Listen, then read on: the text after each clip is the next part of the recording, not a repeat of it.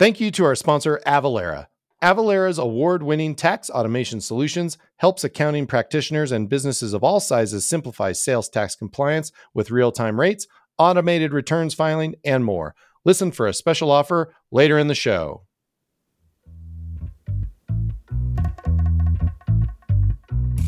Hi, everyone. This is Oh My Fraud. I'm Caleb Newquist. And I'm Greg Kite. Welcome to our inaugural episode. We're super excited to be launching this thing off. This is the realization of a dream.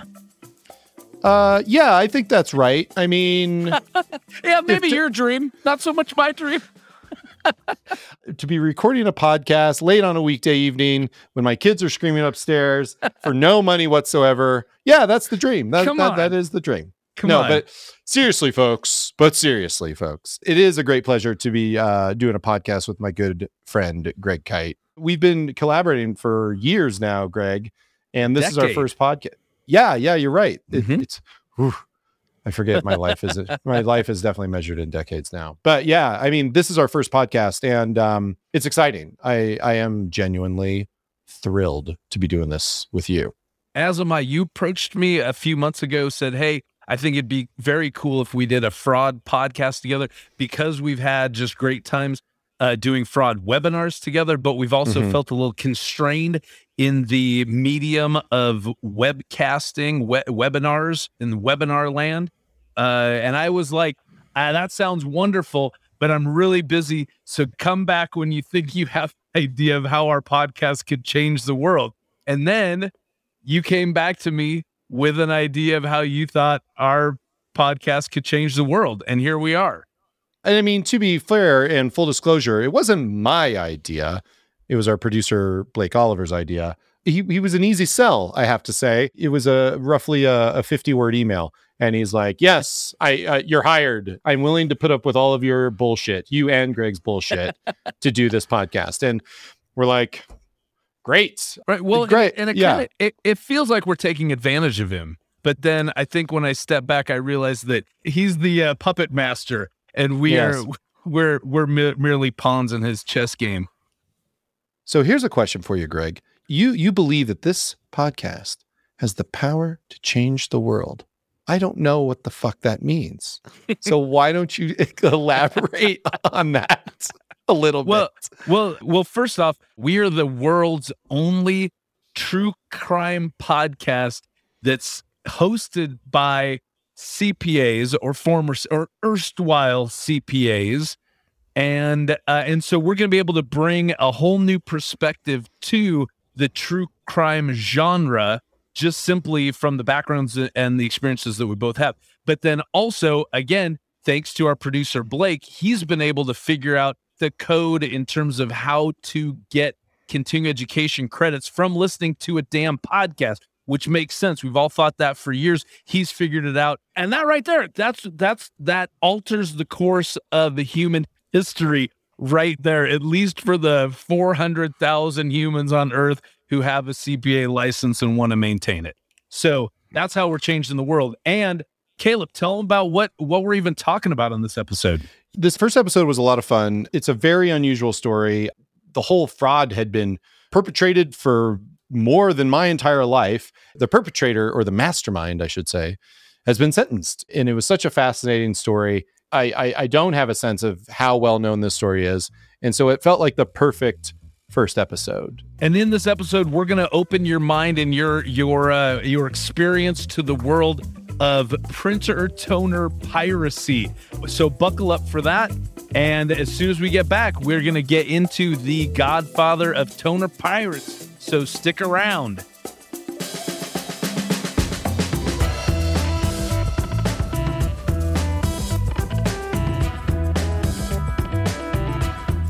Greg, so here's what I'm thinking about, man. You work in an office, right? And I forget. You're the comptroller, and it's the stupidest title. I don't even know how you landed on that. Or did someone give it to you? Because it's the stupid. No. I'm able to come up with my own title, and I specifically chose comptroller because it's ridiculous, and right. I want to. But it's not typical. A comptroller isn't typically a person for a business. It's usually a government position, right? Right. Okay. But if you look up comptroller, it's like the German way to say controller or something like that. So it's the same thing. It's just right. It's just in English, all you have to do is drop an N and add an MP, and you've got the German version of the word. Exactly. That's the basic formula. All right. So, but you also run the office, right? Yeah. Okay. So here's my question. Yeah. Do you buy a lot of office supplies? I do. I buy basically all of the office supplies that we use. Okay, great. And so of all the office supplies that you purchase on a regular basis or even like just a infrequent basis, do you have a good sense of what is the biggest ripoff in office supplies? Like where you look at the price of what you're paying for something and you look at it and you go, man, this is a total racket. Like, I can't believe this is what I pay. Do you have an opinion about that? Or you're just like, you just pay, or do you just pay what it is? And you're like, fuck it. Well, yeah, it's toner. It's printer toner. And to the point where we're not a paperless office, but we use very, very little paper at my business.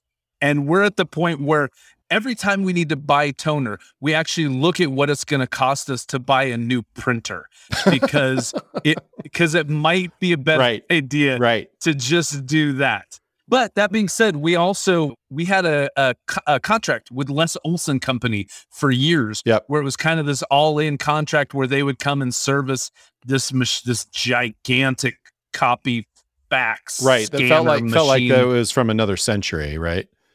It was at least from another decade, I can tell you that much. Yeah. And part of the all-in, I don't know, we spent $500 or $600 a year for this contract, and it included our toner. And again, we don't use a whole lot of toner. So the toner, it was kind of toner was included.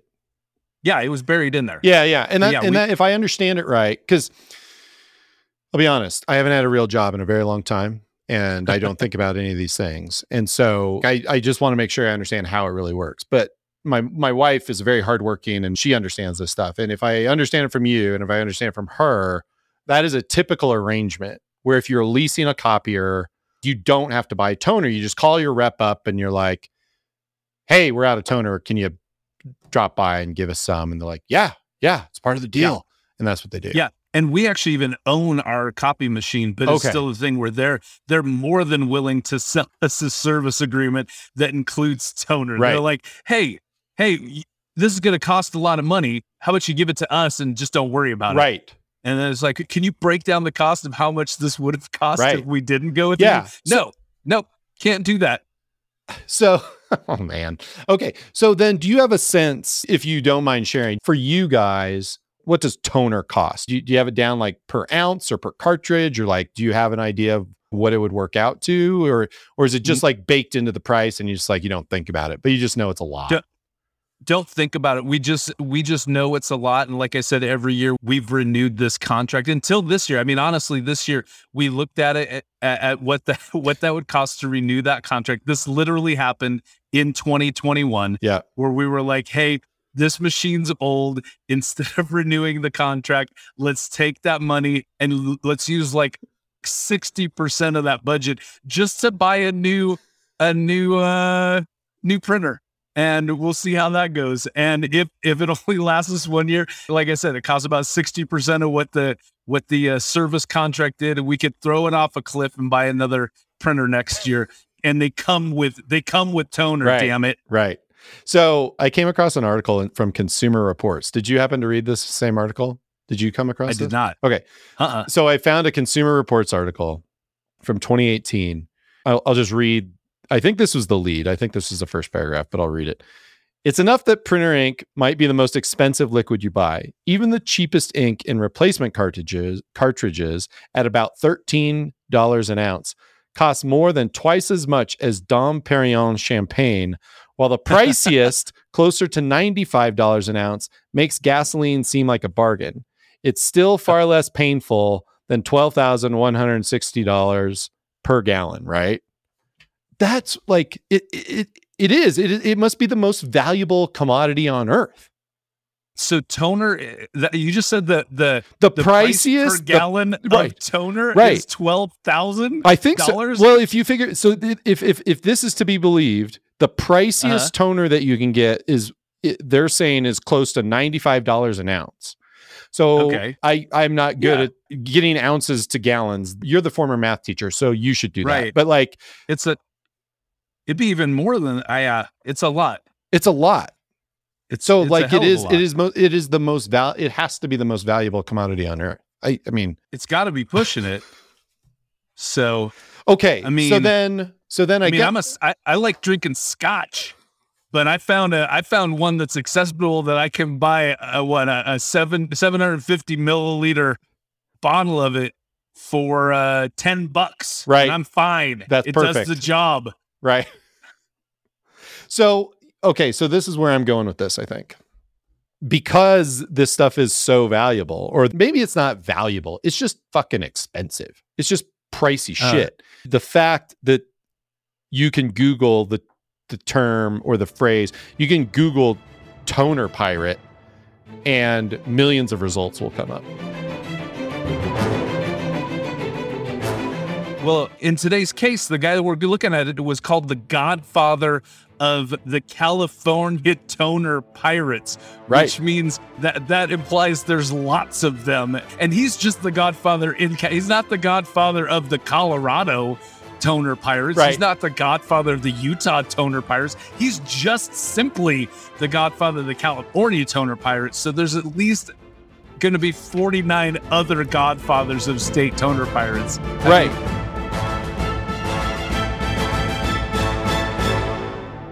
Right. I mean, just using logic. I mean, so first I should say they're mixing some villainy here. So like Godfathers and pirates, like, but it's a little sloppy, but I do appreciate tonernews.com for their headline as someone who wrote a lot of cheeky headlines for a living for a long while. I appreciate it very much. I think that what you said before we got on the hot mics, I think is amazing. There's certain industries that are ripe for destructive innovation, and there's some industries that are ripe for fraud, and toner sales is ripe for fraud because people don't have any damn clue. They know it's expensive. They know they're just going to have to clench up and take whatever price they need because they got to print stuff, but it's so obscure, so opaque in terms of how the pricing even happens that people don't know that, but they know they need it and they're afraid because they know it could even get more expensive than it already is, as you've established the current most expensive liquid on the face of planet Earth. It's like I feel like toner, this is the dystopia that we live in. But the story of this guy, Gilbert Michaels, this whole thing is remarkable on a number of fronts. We are going to get into this case, the godfather of the toner pirates. We're going to get into how it worked, who got ripped off, how much they got ripped off for. It's a fascinating case. So we're going to take a break, and then we're going to come back and get into it. Right, Greg? Absolutely. All right, man.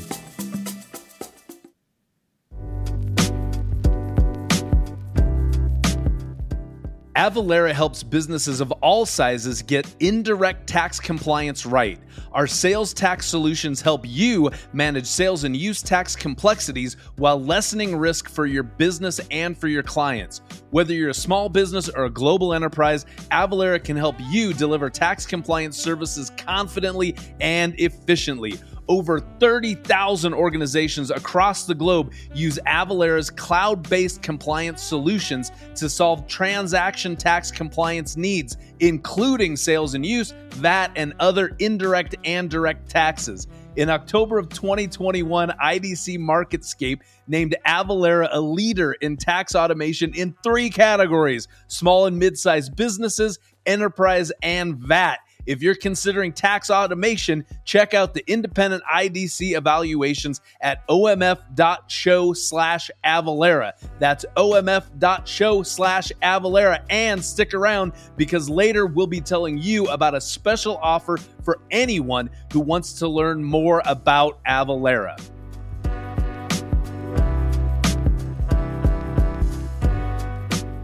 So, toner cartridge sales piracy. This is a massive thing. One of the things that I find fascinating about this is that the dude who did it. So Gilbert Michaels, I think when we looked at this, he was 79 when he was convicted, but that was in 2019. So dude's 81 years old now. But it says that his toner piracy began in the 1970s, which, depending on, I mean, even if you peg that in 1979, the end of the 70s, that's still 40 years of being a toner pirate. Yeah. That's a long time. He started when he was in his 30s. He may be the most successful pirate of all time. He's not, sailing the seven seas or anything, but in terms of like a long history or a long fruitful career of fraud, he probably has Bernie Madoff beat. I don't know. In terms of longevity, definitely. Not in terms of top dollar, what he did. Because what was it, 100 well, no, that's the thing. He might. Who knows how much it said? Because did you? Yeah. What was the total take? So I saw something that said in a 6-year period he got $126 million. Yeah. Like so I got a couple things here. Department of Justice press release said over just a 6-year span, victims were induced to send more than $126 million to the telemarketing scammers. And so we'll get into like how telemarketing fit into it all. But basically, this is from the DOJ press release too. A West Los Angeles man, that's this guy Gilbert Michaels, was sentenced today to 48 months in federal prison, plus an additional 28 months home confinement for orchestrating a decades-long, multi-million-dollar telemarketing scheme that defrauded more than 50,000 victims, including small businesses and charities, by posing as a regular supplier of printer, toner, and selling them toner at greatly inflated prices. It was a little confusing to me because then they talk about this period of time, like in 1988, where he was prohibited. He got in trouble in the late 80s, but you're right. I read something else. I think it was the Market Watch article that I found that said it actually began in the 70s. So like long history. And it's the fact that he was able to keep it going for this amount of time it's surprising and yet not. I mean, I don't know how about you, Greg, but like when small businesses are the victims, it just feels like it's something that can easily be, I don't know, it's easy for authorities to ignore until it reaches some kind of critical mass, which this obviously did. So right. Over 50,000 victims over the 4 decades that he was doing this crime. I mean, some of the victims, the ones that they listed, because obviously they didn't list even 1% of the 50,000 plus victims, but of the short list that somebody else thought was interesting, the 3 that I thought were interesting is that this guy took money from a YMCA for toner cartridge. He took money from a Kentucky Steelworkers Union. By the way, giant balls, Gilbert Michaels, because something tells me you kind of don't want to fuck around with a Steelworkers Union. That's the last that I don't want to be on the shit list of a Steelworkers Union. And then equally as ominous is he also stole money from a Christian preschool in Alabama. I mean, Steelworkers is one thing, but pre-K Alabama, Alabamians, bad choice. Alabamans. He's making some, and also, at least, you got to think it was a Christian preschool. So he's also, I think we can say God's mad at Gilbert Michaels. Okay, can I say one other thing that's interesting too? Yeah, if this did start in the 70s, they were defrauding people out of toner for like the world's first printers. Yeah. So I was born in 1972. I graduated high school in 1990, and I was still using electric typewriters to like print to type up papers in my senior year. And that was 19. Did I graduate in 90? Yeah. I was a class in 1990. Yeah, that's the what math it was. Works. So when did you first see a Xerox machine? That was earlier. I mean, it's similar to seeing your first Playboy, I realize, but like, I'm just trying to get you to remember. It's really locked in. Well, I'm so old that I remember in elementary school, they had mimeograph machines still in my elementary school. I have no idea what that is. that it was pre-copy machine. It was this weird thing where it was almost like, I don't know if I was making copies or like spinning wool. It was the same technology. Got it. Yeah. No, that's a good visual. Spinning wool to make copies. And spinning wool was actually how that was our major fundraiser at my school. So that's how old I am. Well, we spun wool to earn enough milk money. The fact that this scam is nearly as old as you are is impressive enough. So true. True. In any case, but I'm just saying they got in early. They did. Yeah. These guys were. They were ground floor. Yep. Toner pirates. Early movers. First movers, whatever. Yeah, early adopters. Yeah, they were on the front end of this whole thing. First fraud movers, something like that. Right. Initially, the main thing I saw was that this guy got in trouble for selling toner for 10 times, up to 10 times the price that it should have been sold for. And I was going, that's not illegal to do that. But what is illegal? It's it's charging a high price. Right. Not illegal. Not illegal. At all. Nope. Not illegal. No. And so, in fact, it's very good business practice, actually. It is, which again is why very legally, like I said, I had a contract with Les Olsa Company where they may well have been also charging me 10 times the price of what toner should be as part of my contract. Let's talk a little bit about how it worked, shall we? So Caleb, just to make it crystal clear, and tell me if I'm wrong, this is how IDC and Gilbert Michaels, the godfather of toner piracy, did this scam. Is they would call people up, they would pretend like they were that company's typical vendor. They would say, hey, toner prices are going up, but act now and we can lock in the old prices before they go up. The victim organizations say, that sounds like the right business decision for us to make. They'd sign an order agreement that was a legally binding, or at least supposedly legally binding agreement. And then IDC would send them an invoice along with the toner and say, pay this invoice. And then the company would go, holy crap, this does not seem like it's the old price. This is a ridiculous amount. And then they'd fight back. But IDC would say, hey, if you don't pay it, we're going to either take legal action, we're going to send you to collections, or in the off chance, and this did happen from time to time, the IDC would cave and they'd say, okay, send the toner back, but we're going to charge you this ridiculously high restocking fee.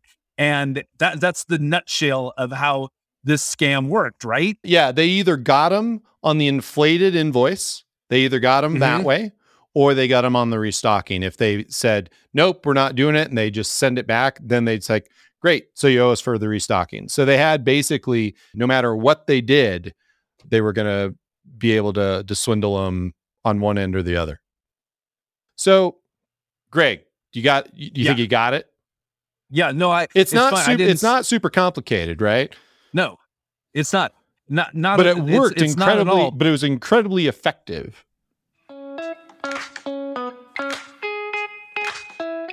Did you know that 52% of accounting practitioners, large and small, still rely on spreadsheets and manual processes for sales tax compliance?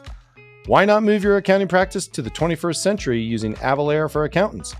The Avalara for Accountants compliance automation platform helps accounting service providers grow their client base with sales tax prep and filing, business license management, and more. Avalara Managed Returns for Accountants was recognized as a best product in 2021 through CPA Practice Advisor's Technology Innovation Awards. Want to learn more? Later, we will tell you about a special offer.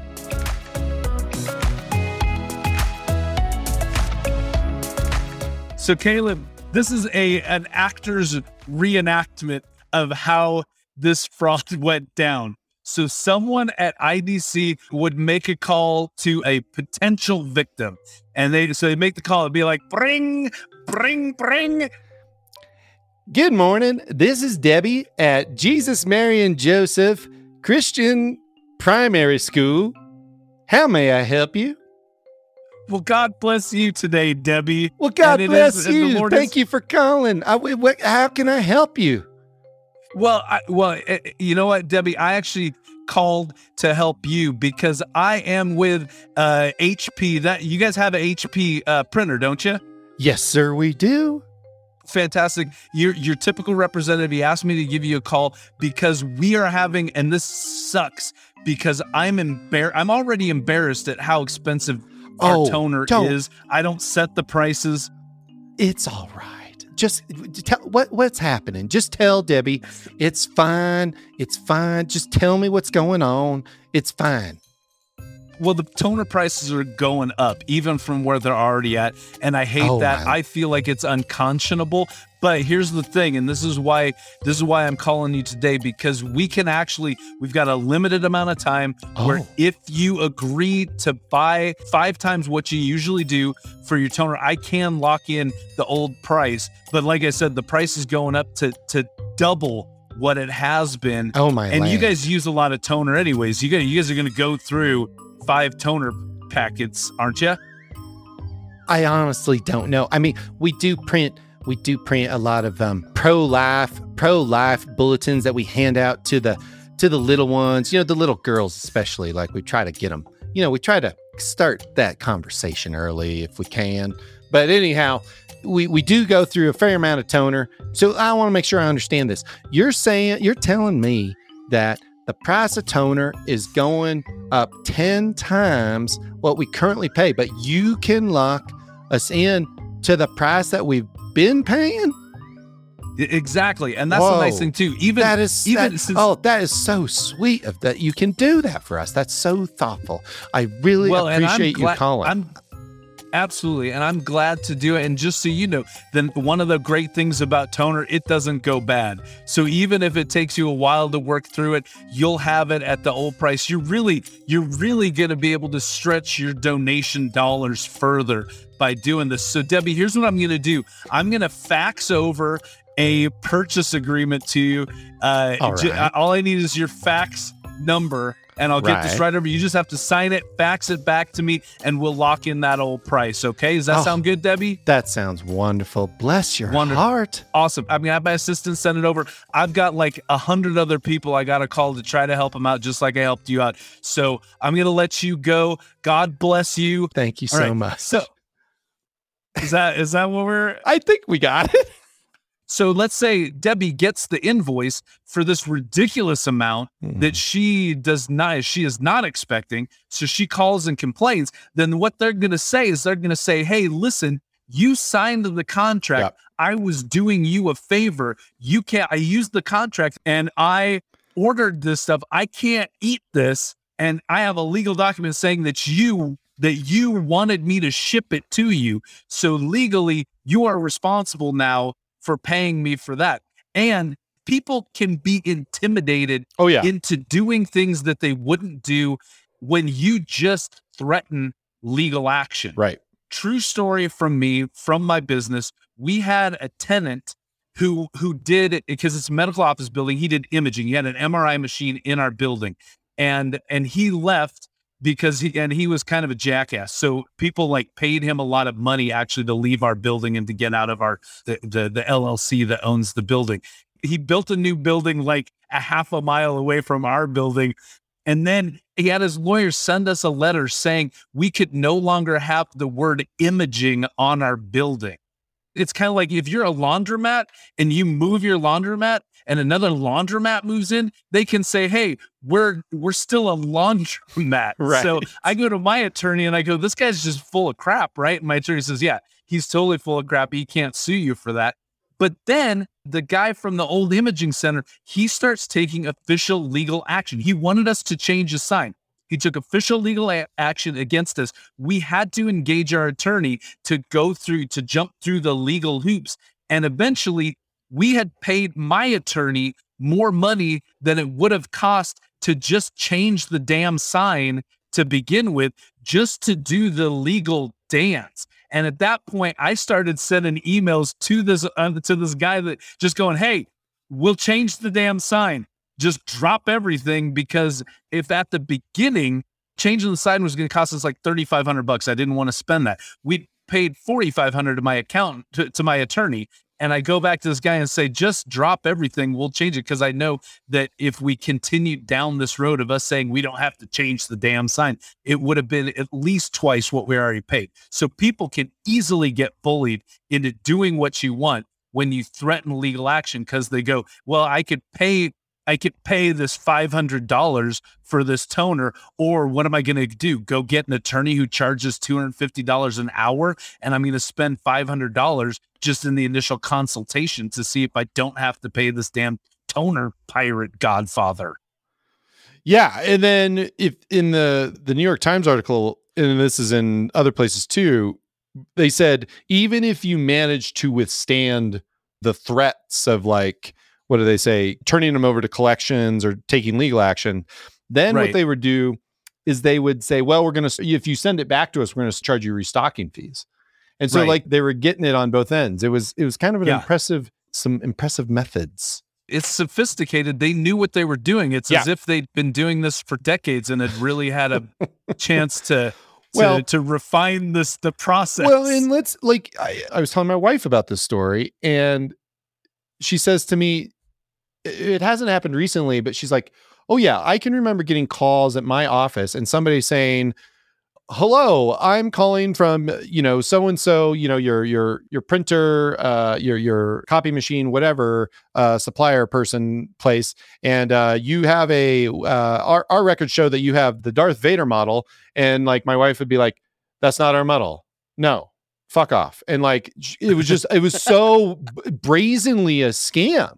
The telemarketing portion of this scam was basically just boiler rooms, where they had people just working the phones. And at the time, they indicted like 30 people or something. Like, I don't remember the exact number, but they indicted like a couple dozen people. And they must have just burning up the phones day after day after day, just like probably just going through the phone book, and just calling every business. Absolutely. And absolutely. Well, and it's so funny because getting into this case, like digging into some of the dirt on this case, I saw multiple times they were going, it was your classic boiler room situation, the operation. And so because of that, I went back and I watched the 2000 film Boiler Room starring Vin Diesel. Did you remember Vin Diesel was in that? He was a child. He was like 14 in this movie, but it was pretty impressive. The movie wasn't impressive, was it? I liked it. I think it ended a little too abruptly.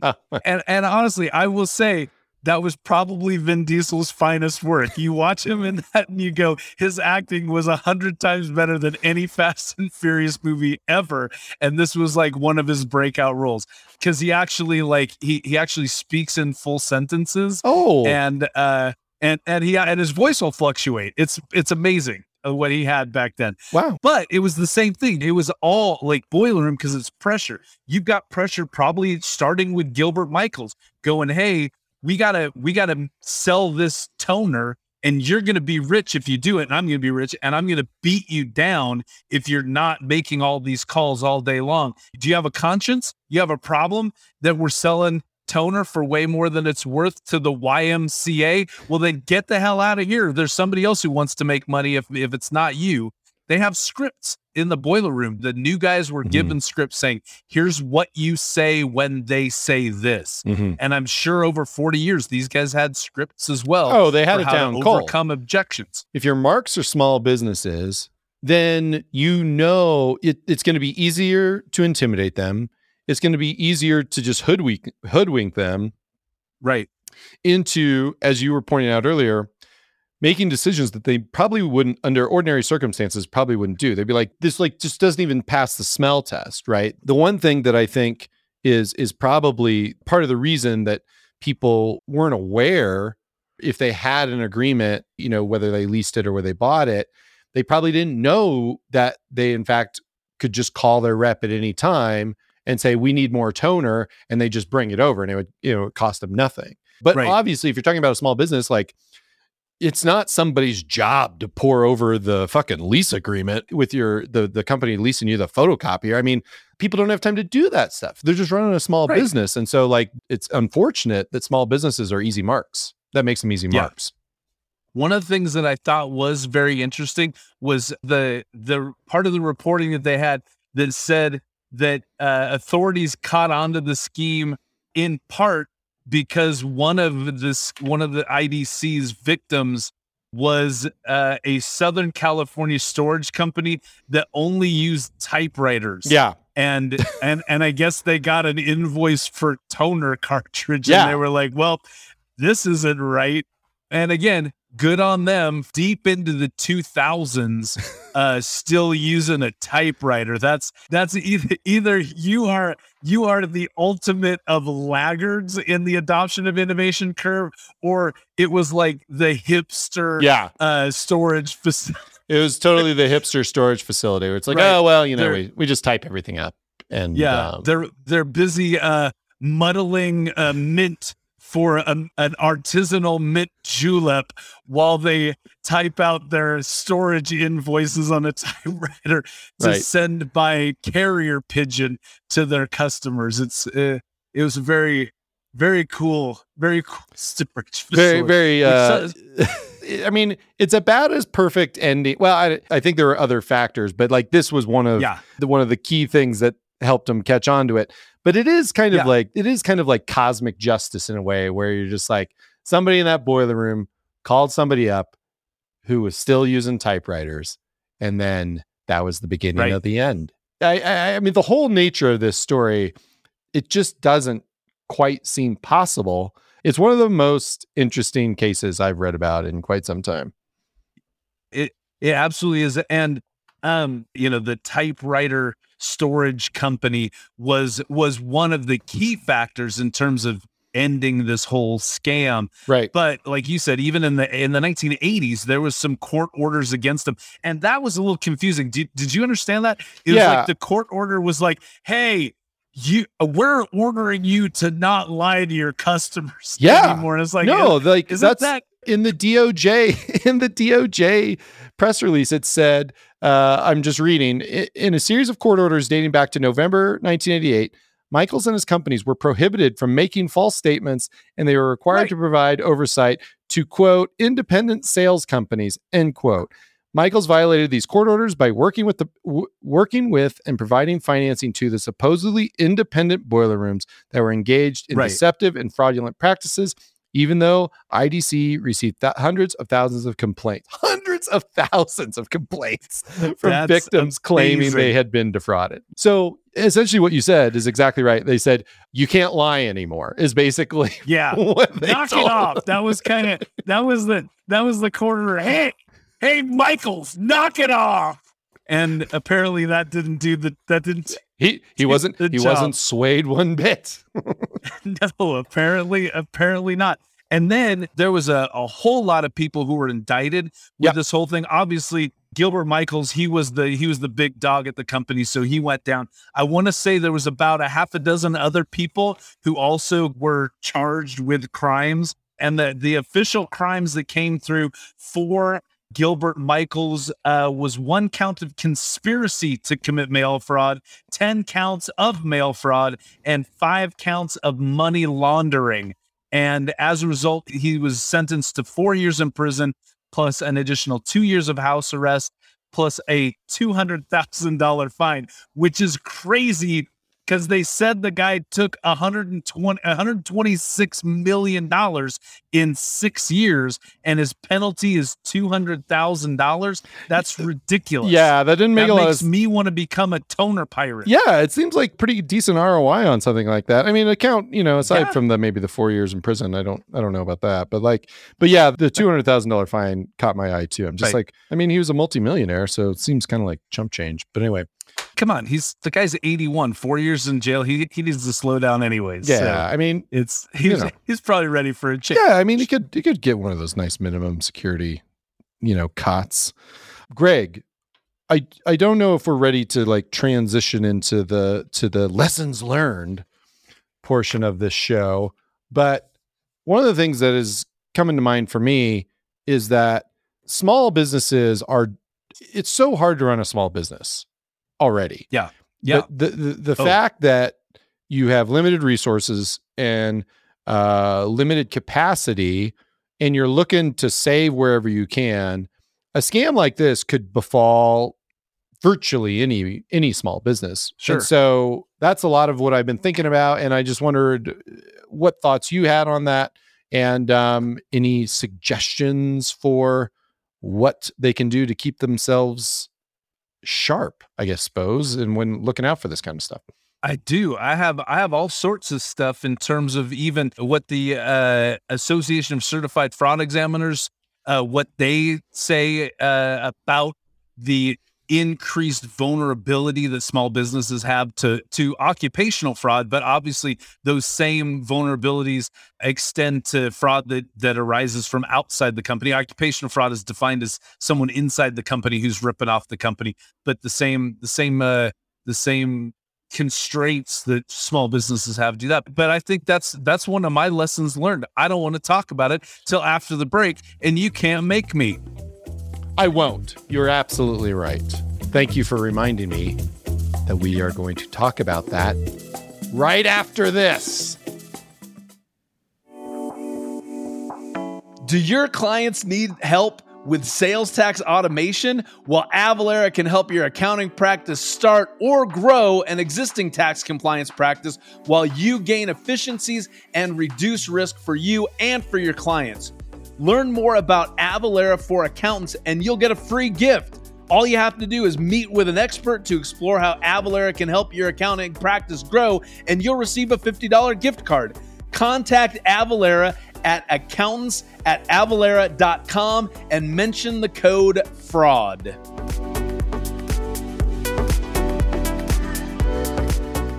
So, Greg, did you get a sense of how they were able to get away with this scam for as long as they did? Because, I mean, most frauds, as you well know, citing ACFE data points or factoids or whatever it is, most frauds don't come even close to lasting multi-decades. So what's the sense that you got? How did they keep it going for so long? It was, I mean, just in a nutshell, it was just plain intimidation. These guys came in with all the confidence saying, no, legally, you need to do this. You agreed to this. And again, it's what you were talking about with small businesses. Small businesses are not equipped to deal with anything that's sophisticated. If anything, what they are trained to do is to avoid these kind of conflicts. It lasted for 40 years because they would intimidate these small businesses into just taking it. And they were so on the cusp of not being illegal that they didn't get shut down earlier, although they had, like you said, hundreds of complaints, and they hundreds of thousands clearly on the authority, thousands of hundreds complaints. Of thousands, I guess. I got all of it combined, hundreds of thousands of complaints, and they were already on the police's radar because of all that. But like I said, they were over the edge in terms of the fraud, but not so far that people were going to take it down. One thing that I want to make sure everyone understands, we talked about this a little bit, but you're going to do a good job of explaining it, is maybe it got lost. So let's just clarify for everybody, what exactly, like, what was the fraud that was happening? Like, what was the illegal activity that was happening in this particular scheme? And I think one of the ways to attack that question and to clarify that is to start by saying exactly what they did that was not illegal. Because like I said before, one of the things that stuck out to me when I first read this case was that they were like going, oh, these people were jackasses because they were charging these nonprofits 10 times what toner was really, what they could have bought toner for elsewhere. And the first thing that came to my mind is that's not illegal. You can sell stuff for as much as a willing buyer is willing to spend for it. So that's not illegal. So I looked into some specific crimes related to pricing, and the two that I looked at, they did not violate. One of them's price gouging, and price gouging is when something bad happens, like there's a hurricane, and so you start charging $50 for a bottle of water. Right. That's price gouging. I don't think there's any natural disaster or any kind of emergency situation. There's no wildfires in California that are going to make people rush to get more toner cartridges. Yeah. So price gouging is not it. An interesting little side fact about price gouging is that there are 10 states, because it's a state by state thing for price gouging, 10 states where it is not illegal, including Minnesota, Montana, Nebraska, Nevada, New Hampshire, New Mexico, North Dakota, South Dakota, Washington State, and Wyoming. Yeah. Those guys, they don't care you can gouge the prices as much as you want. Yeah, but it's a these little. guys were located. Well, I just one thing that I'd like to add is, if I'm not mistaken, there's kind of a school of economic thought that says price gouging is fine. It's kind of weird, but like basic economics, right? Demand, supply, willing buyer, willing seller. Like there's some school of economic thought that basically is of the opinion that price gouging, there's nothing wrong with it at all. Right. And those people are horrible people. Yes. And they typically live in Minnesota, Montana, Nebraska, Nevada, New Hampshire, New Mexico, North Dakota, South Dakota, Washington State, and Wyoming. I grew up in Washington State. I grew up in Nebraska. This for a fact. I grew up in Nebraska. So there we go. So nobody questioned us. We know what we're talking about. The second thing that they did not do wrong is price fixing. Price fixing is also illegal. Price fixing is where two or more people, and it's typically competitors, they collude to keep prices artificially high. That is a federal crime and is prohibited under the Sherman Antitrust Act of 1890. But again, that's not how these prices were artificially high.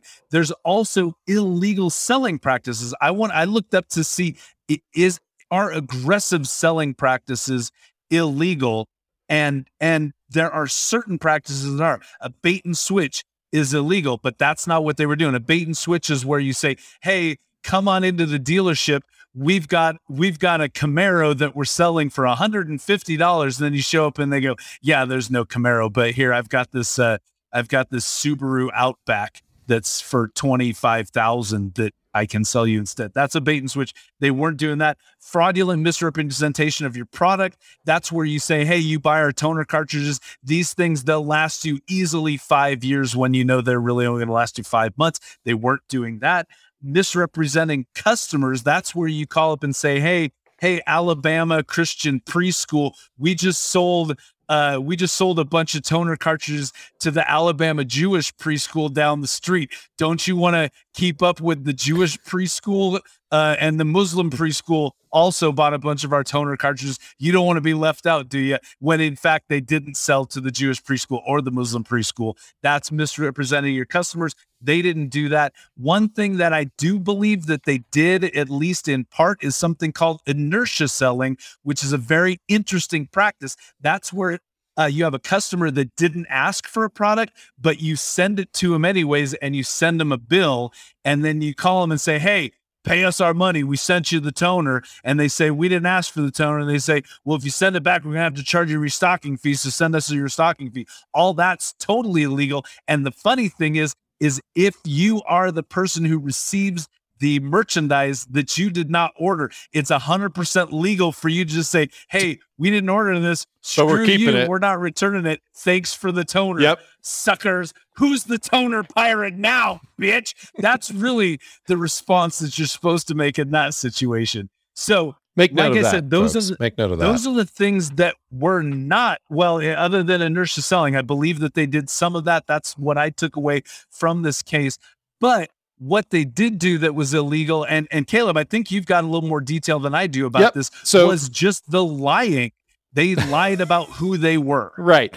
So the New York Times, at least for Gilbert Michaels, the godfather of toner pirates, here's from the Times. A federal jury found Mr. Michaels guilty of 1 count of conspiracy to commit mail fraud, 10 counts of mail fraud, and 5 counts of money laundering after a 6-week trial. So mostly mail fraud and money laundering, which we're not really getting into that. But the mail fraud seems to be like the main thing. And you're right. It seems as though if there was a boiler room, the one thing that occurred to me, it's like, well, there's got to be wire fraud, because if people are on the phones, like if you're basically committing fraud over the phone, that's basically wire fraud. If you're committing fraud over email, that's basically wire fraud. But they got him on the mail fraud. And if I understand the mail fraud correctly, that is the misrepresentation of fact based on the business dealings, right? Like the phony invoices, misrepresenting the reps, like all of that stuff, right? Yeah, and my guess with that, Caleb, is that it probably came down to what's the easier conviction? Is it wire fraud or is it mail fraud? And if somebody can say, look, here's an invoice that they sent me through the United States Postal Service, that's tangible evidence that you can't get away from. whereas probably the victims did not have tape recordings of the phone conversations that they had with the boiler room workers. Right. And probably no email, probably no emails. And yeah, right. Exactly. So likely it was just the easier conviction. I think you have a very strong case for saying that they committed wire fraud, but everybody's a little bit lazy. So let's go for the layup, which is the mail fraud. That's my guess. Yeah. I wasn't part of the prosecuting team, so I can't tell you firsthand if that was it. Here's some of the other interesting things that I thought about this case, Caleb. Yeah. Back to the whole small business and nonprofit, and that they're more they are more vulnerable to frauds than larger organizations. And one of the things that we see from the ACFE, and I think this is very interesting data that they produce every 2 years in the ACFE's Reports to the Nation. This comes from the 2020 Reports to the Nation's most recent one. As of this recording, was that small businesses, the median loss for occupational fraud for small businesses, the median loss was $150,000.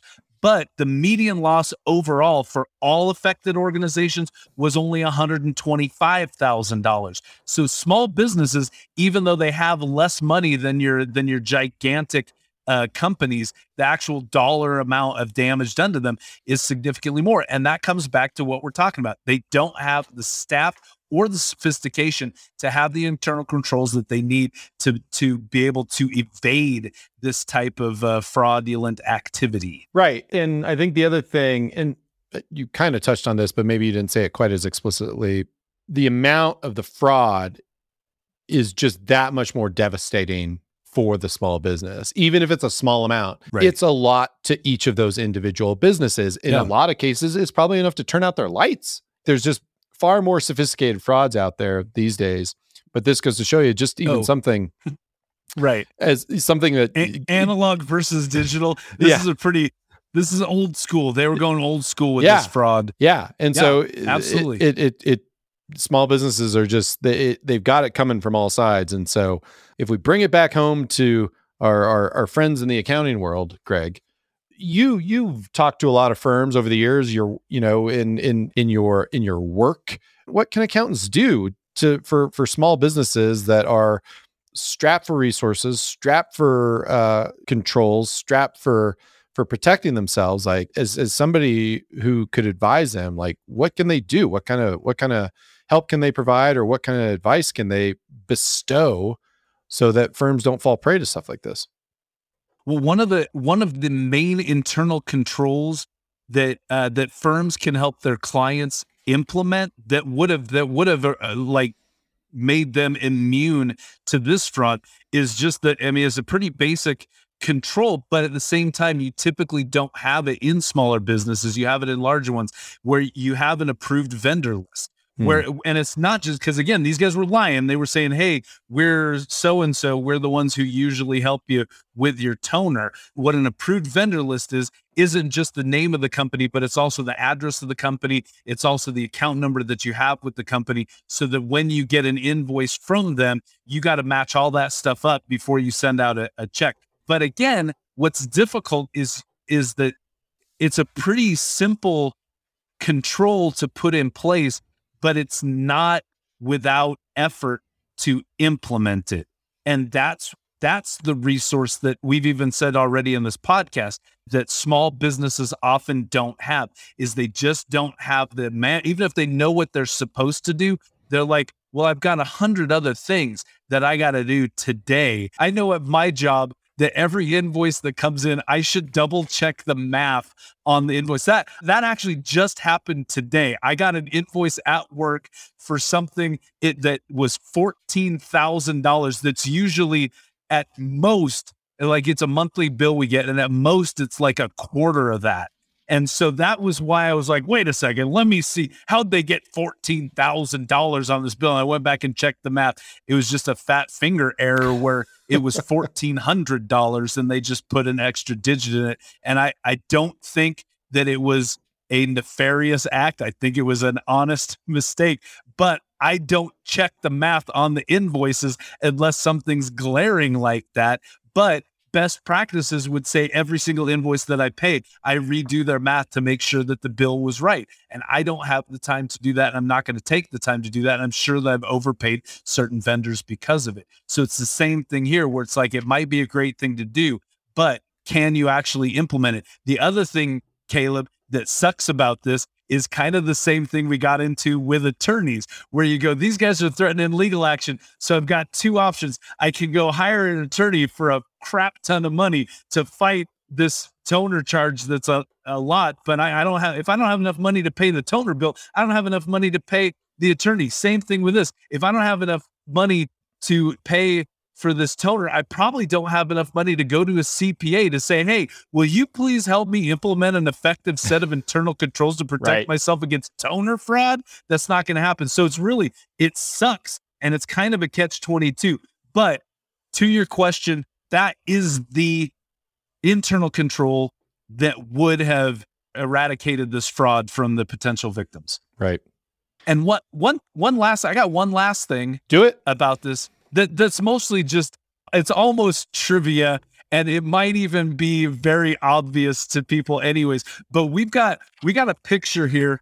I printed it out on canary paper. We got a picture, and you can Google it. If you find a picture of him, he looks like he's David Bowie's realtor brother. I think he looks like if VH1 did a Where Are They Now about Rick Astley, you could put him in there and that could be it. He looks like Anthony Bourdain if Anthony Bourdain were a cocaine drug lord. So basically I'm just saying he looks kind of like Anthony Bourdain. But one of the studies that people have done is they've looked at people's faces. They've had computers analyze the faces of fraudsters and have robots determine based on objective facts how masculine someone's face is. And the masculinity of the face correlates to the likelihood of that person committing fraud. And so what you see here is you see a guy that I don't know how masculine his face is, but I'm going to say based on his fraud, it's more masculine than it appears in this picture. I mean, nobody's saying that Rick Astley is not a manly man. I'll just say that. I'll tell you what, he's not.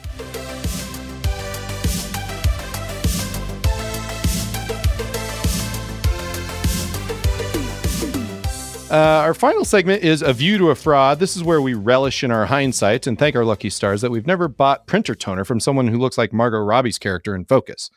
Greg, what was the big takeaway from this story for you? I think for me, the biggest takeaway from this fraud is the vulnerability of small businesses and nonprofits. And really, it's almost just this intractable problem where you've got these small businesses that don't have the resources, whether that's time or money or know-how, to really protect themselves from these people that want to prey on them, like Gilbert Michaels, our printer toner Pirate King. And really, a lot of what they need to do is just have some basic skills and some basic policies and procedures in place to make sure that they don't get taken advantage of. The easiest one is to have an approved vendor list. Nobody buys anything from any vendors unless we've already got them on this approved vendor list. But it can even be simpler than that, of just trying to ask more questions before you sign a legal document and send it back to somebody. That's pretty basic, of just going, hey, maybe check with someone else at the company or at our nonprofit before you legally bind us to pay our hard-earned money for anything, whether that's toner or paper clips or a new facility. What about you, Caleb? What's your big takeaway from this one? Yeah, I mean, I agree with everything you said. I think small businesses are very, very vulnerable to these types of scams, and by the sheer number of the businesses who fell victim to it, there's your proof right there. I think what accountants should think about is, what role do you play for, especially if you serve small businesses, to what extent can you act as more of a guardian for these types of vulnerable businesses? And I know people, like historically, accountants are, they eschew, is that the right word? Eschew? Yeah, eschew. Like what goes over a sock, you're a shoe. They avoid having to deal with fraud historically because they feel like there's this huge liability risk. I understand that vulnerability that firms have, but by the same token, I think firms owe it to their clients to take on the role to be kind of a guardian, to be kind of a big brother or big sister or whatever it is. Pick your metaphor. I don't know. But what I'm saying is small businesses need as much help as they can get.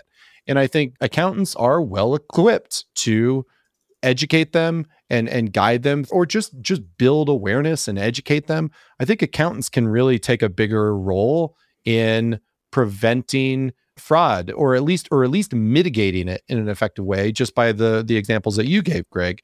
And so I'd really like to see more accountants take a more proactive approach to this, because right now I think the profession is just kind of saying, that's not for me, too risky. It's like, do you want to help people or do you not want to help people? Right. There's the disclaimer. There's a disclaimer in our opinion that says that our job is not to discover fraud. So you're on your own, sucker. We did what we're supposed to do.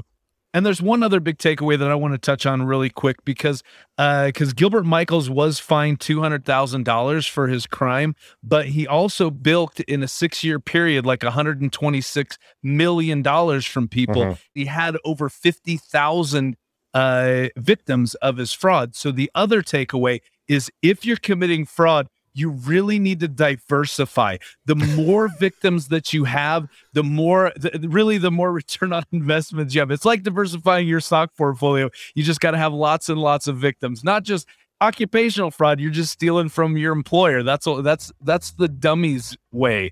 You got to go like the ballers, like Gilbert Michaels, and have as many victims as possible, because they're not all going to come forward. It's just a numbers game. That's it for this week's show. Oh My Fraud is a production of All My New Kites. I just made that up. It's a amalgamation of our names. I don't know. Anyway, this episode was written by Caleb Newquist and Greg Kite. Sound design, editing, and mixing by Blake Oliver. Be sure to subscribe to the show on Apple Podcasts, Google Play, or wherever you get your podcasts. Join us next time for more stories of avarice, swindlers, and scams that will make you say, "Oh my fraud."